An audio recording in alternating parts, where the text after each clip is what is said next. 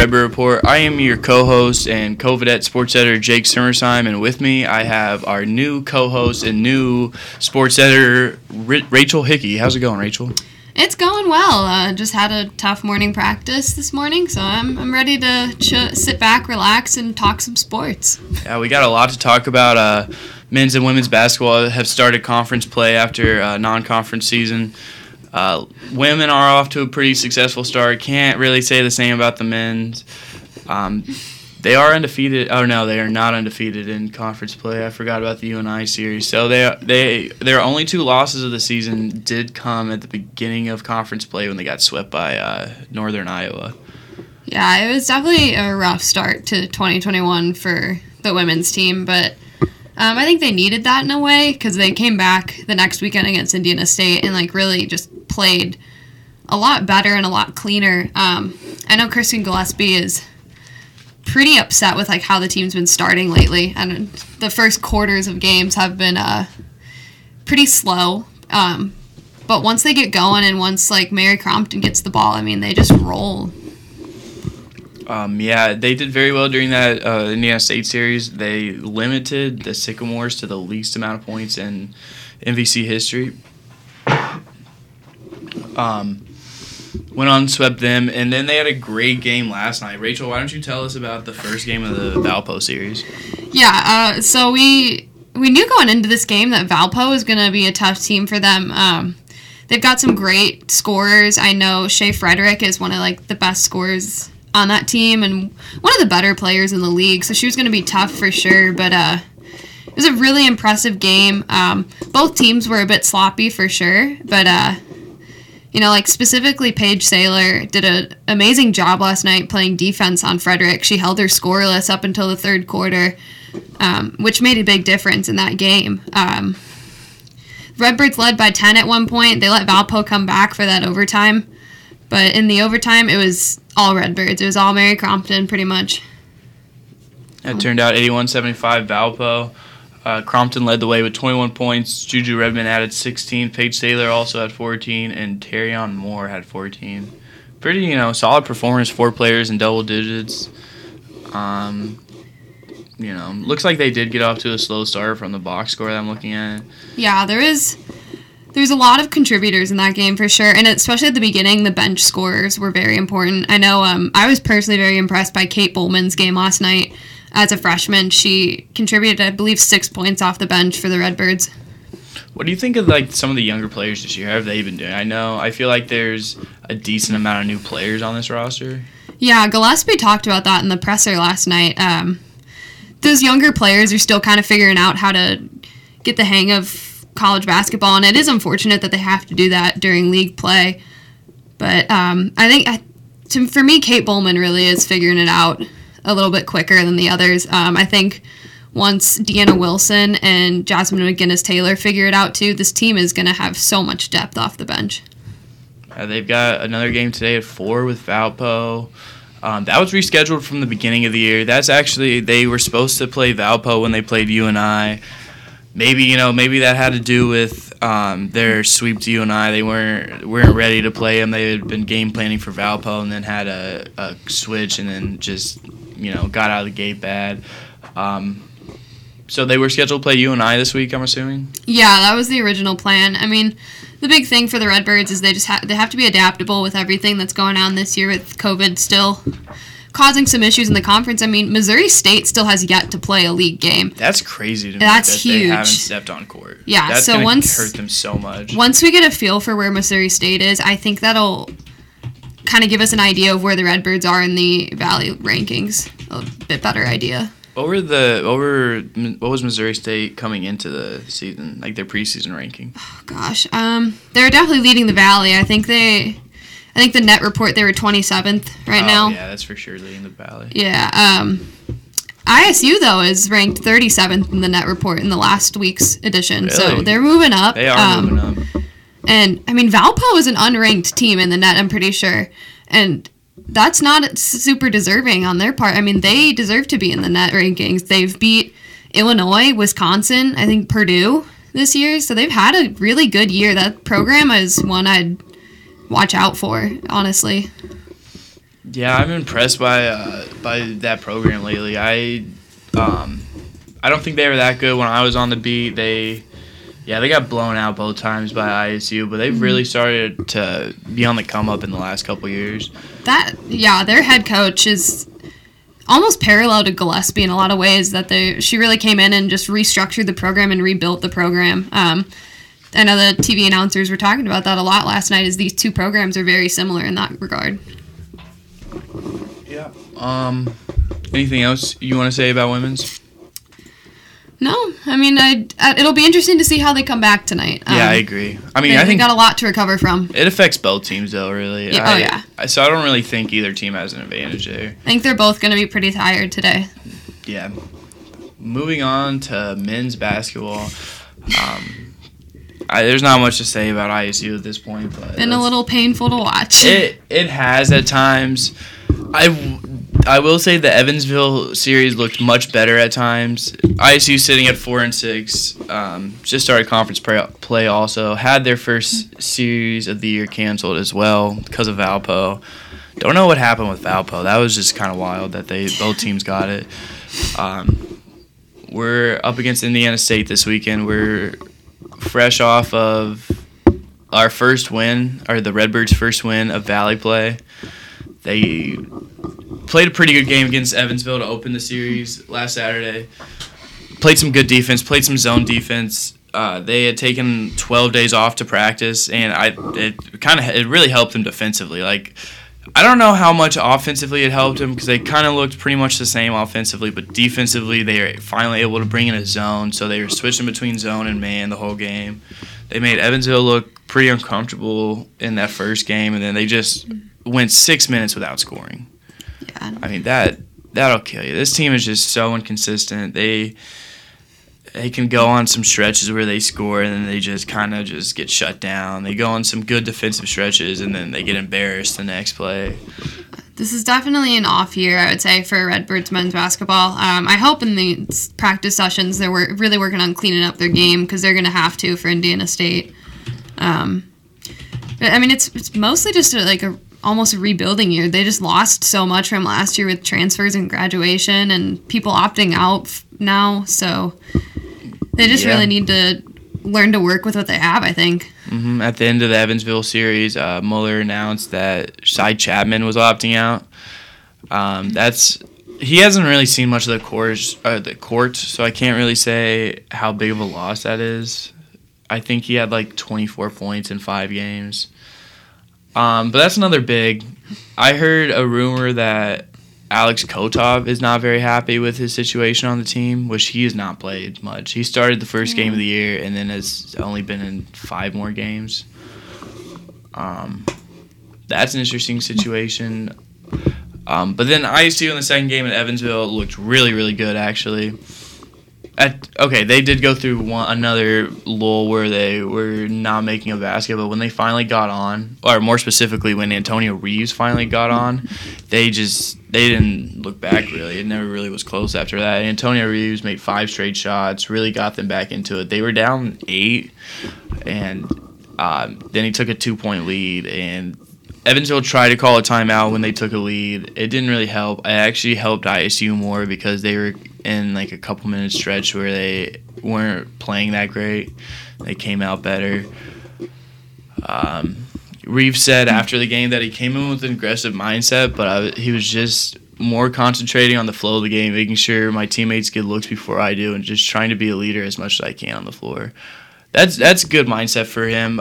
Mueller had said in the pre-series press conference that he was looking for Antonio to be more aggressive, drive to the paint more, make those shots happen, and he really did that this weekend. He led both games with 32 points total. Yeah, 11 points and then 21 in the Evansville game. His 21 was a career high. They take on ISU next, the other ISU. Mm-hmm. What do you expect out of him in that series? I don't know, honestly, because Indiana State's not that good. They're 1-5 in the conference, but I also feel like they could be dangerous offensively, and they could really hurt ISU if they can get into their offensive rhythm. But I also am looking at the record, and they're not great. They have their one win came against Loyola, which, I mean, that's not bad, but yeah. They play close games, I guess. I don't know. I think we'll split the series. I think Indiana State will take one. Illinois State will take one. We'll go home semi-happy. Yeah, we just got to keep collecting wins in the league right now for the men's team. Yeah, they just need to do whatever they can. And then after that, kind of a weird thing, they play Bradley on Wednesday. If you didn't already know, with how they do the schedule this year with the one home series, they have like a travel partner. So those are the only home and away series this year. Kind of weird because Bradley was supposed to be at I can't think of the arena, but they were supposed to be in Peoria at the Civic Center. There it is. It's the easiest arena name. I don't know how I forgot it. But for some reason they switched it. I asked Bill Saylor, the men's basketball SID, and he just sent me the shrugging emoji. So, I mean, we don't know why it switched, but... Yeah, that's the same way for women's, too. I believe they play like one game here, one game in Bradley. Mm-hmm. So I think that's the only para-league game that's like that. Mm-hmm. Yeah, I mean, it's not going to be the same, obviously, because it won't be packed, which is unfortunate, because going to the Bradley game last year was awesome. That was pretty cool. I didn't realize how intense the Bradley rivalry was, because that was the first Bradley game I covered, and then, they showed out again for the men's game. So that was really fun. Kind of sucks that Bradley rivalries won't be in person this year. Yeah, I know. I won't get to sport my favorite shirt, $12 shirt from the Bird's Nest, if anyone knows what I'm talking about. But yeah, I think that's all I have for men's. We got a couple briefs I was gonna bring up. Let me go to them.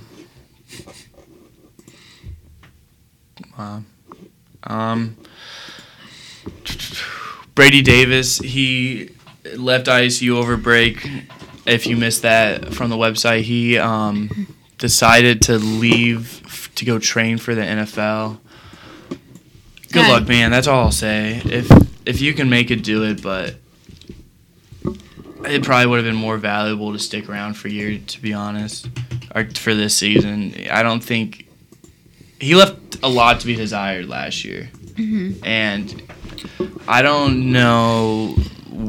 It'll be interesting to see how that decision affects the program this spring if they do play. I mean, it's starting to look a little iffy there with Indiana State opting out. They opted out, I think, Monday. It was this week, yeah. Yeah. It brings a lot of questions if we're going to have a season or not. I was surprised Indiana State was the one that opted out. Me too. I didn't see that coming at all. Yeah, I figured if anyone opted out, I was thinking ISU. I was thinking we would too, yeah. I was, because it's been bad. We've had so many players opt out. Yeah. COVID's high in McLean County. It just seemed like, I don't know. I mean, we're pretty strict with a lot of the protocols too, so if it's not worth going, we won't go. Yeah, I feel like the Illinois teams will opt out. I feel like the Dakota teams won't opt out. Missouri State probably won't. Yeah, North Dakota State will definitely not opt out. Only time will tell on that. I mean, Indiana State's the first. It'll be interesting to see how many follow. Yeah. It's not great news. I'm quite mad about it because I was going to go to Indiana State to cover that game. Yeah. What other briefs do we have? I think the Brady Davis announcement came about the same time as the announcement of the new AD, Kyle Brennan. Yeah. We did not mention that. I forgot about that. We do have a new AD. Mm-hmm. What are your thoughts on him so far? I mean, we haven't really seen much out of him, though. Right. I guess, I'm really waiting to see more. I know he was at the game last night. That was his first experience in Redbird Arena, and what a first experience for him. To just see the Redbirds in action for the first time. That was a great game, great opportunity for him. I've heard some good things about him, and I think that if the people on the board who selected him picked him, they picked him for a reason. I have to believe he's very qualified, and I hope he does some good things. It'll be interesting to see how long it takes for him, though, to get his footing. And I don't know how much he's going to do really this semester per se, but maybe more like next year. I think he's going to start taking a little bit more control, hopefully. Actually, today is his first day. Yeah. January 15th, yeah. So I think he flew in yesterday. Mm-hmm. I didn't even realize it until we started talking about it. Mm-hmm. The one thing from his press conference that I really liked is he said he wanted to talk to people and see where the issue was before he made any decisions on like big changes, which I thought was a great idea. I thought that's how you should approach it. Yeah, I agree. I think just listening to his press conference and hearing some of the things some of the coaches have had to say about him so far, I think above all else, he's going to be very communicative, and I think that is what is most important in a position like that. You just need to be communicative, be able to like understand where the issues are, and before you try to fix anything. And I sincerely hope too he's involved with the athletes a little bit more. I loved Lyons. I have nothing bad to say about the guy. I just didn't see a ton of him in my time here. So I definitely hope to see a little bit more of Brennan in the next few years. Yeah, I definitely, now that you mentioned you didn't see Lyon a lot, I never really saw him like at games, which you'd think that's a good place to find an AD. I'm sure he was there. No doubt he was there. That's true. I mean, I saw him at big games. I saw him at the Bradley games for sure. Maybe like the first game of the year, but yeah, I know. Like my only personal experiences with Lyons were after we'd get home from winning conference in indoor both years. He would be there when we light up Redbird Arena red and talk to us and congratulate us personally, which I think that's a big thing. Yeah, that's huge. Nice. That's one thing I hope to see continued from Brennan as well, is that interaction with the athletes as well as the coaches. For a little background on Brennan, he's had over 16 years of experience in Division I sports. He's been at Ball State, Texas Christian, Northern Illinois, and most recently Utah. He does a lot with facilities. He's got a finance background, equipment, events. He's kind of got a similar background to Lyons, which I do think is interesting, but I think that would be good. This is what ISU likes, and it kind of makes sense. Yeah, Lyons did a lot over his 30 years as far as facilities and finances, for sure. There's definitely a lot left that can be done. I know, like Horton Fieldhouse, there's been a lot of great updates to that facility. It could use a couple more. We could use maybe like another indoor practice facility because, I mean, it comes down to it too. Like there are just so many sports in that facility, especially in the winter. Football's in there, baseball's in there, softball's in there, track's in there. I've seen other sports in there. Swimming can be in there sometimes. It's going to take time for sure. It probably won't happen in my time here, but another indoor practice facility I would think is on the checklist for him. I would think, honestly, it feels like that's the next logical thing to be updated. Mm-hmm. I feel like recently we've had updates to just about everything else. Yeah. But the most interesting thing from Brendan's press conference is he said, when this job became open, I called every search firm in the country and told them I wanted in. Yeah.